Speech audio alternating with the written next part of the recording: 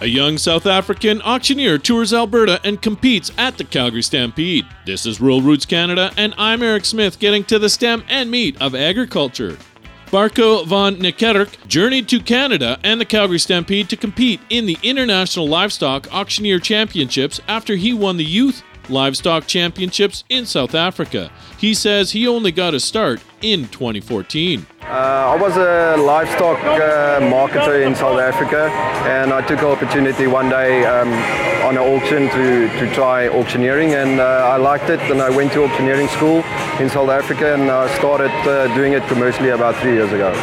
Van Niekerk says they auction in both English and Afrikaans. We sell with the bid that we have and not the bid that we want, like in the US, so it's a bit different, and we sell in a price per head and not price per pound, so it's fairly different. Yeah.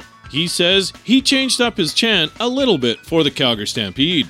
I sold in my style with the bid that I want or the bid that I have, but I sold in dollar per pound, so I did it in the US way. He says this trip has allowed him to meet a lot of really nice people and see some great things. We've been to a small town just, I think it's west of Calgary, Drumheller, and we went up north to Banff and Lake Louise and Calgary, the city itself, so we've enjoyed it. We've been here about 10 days.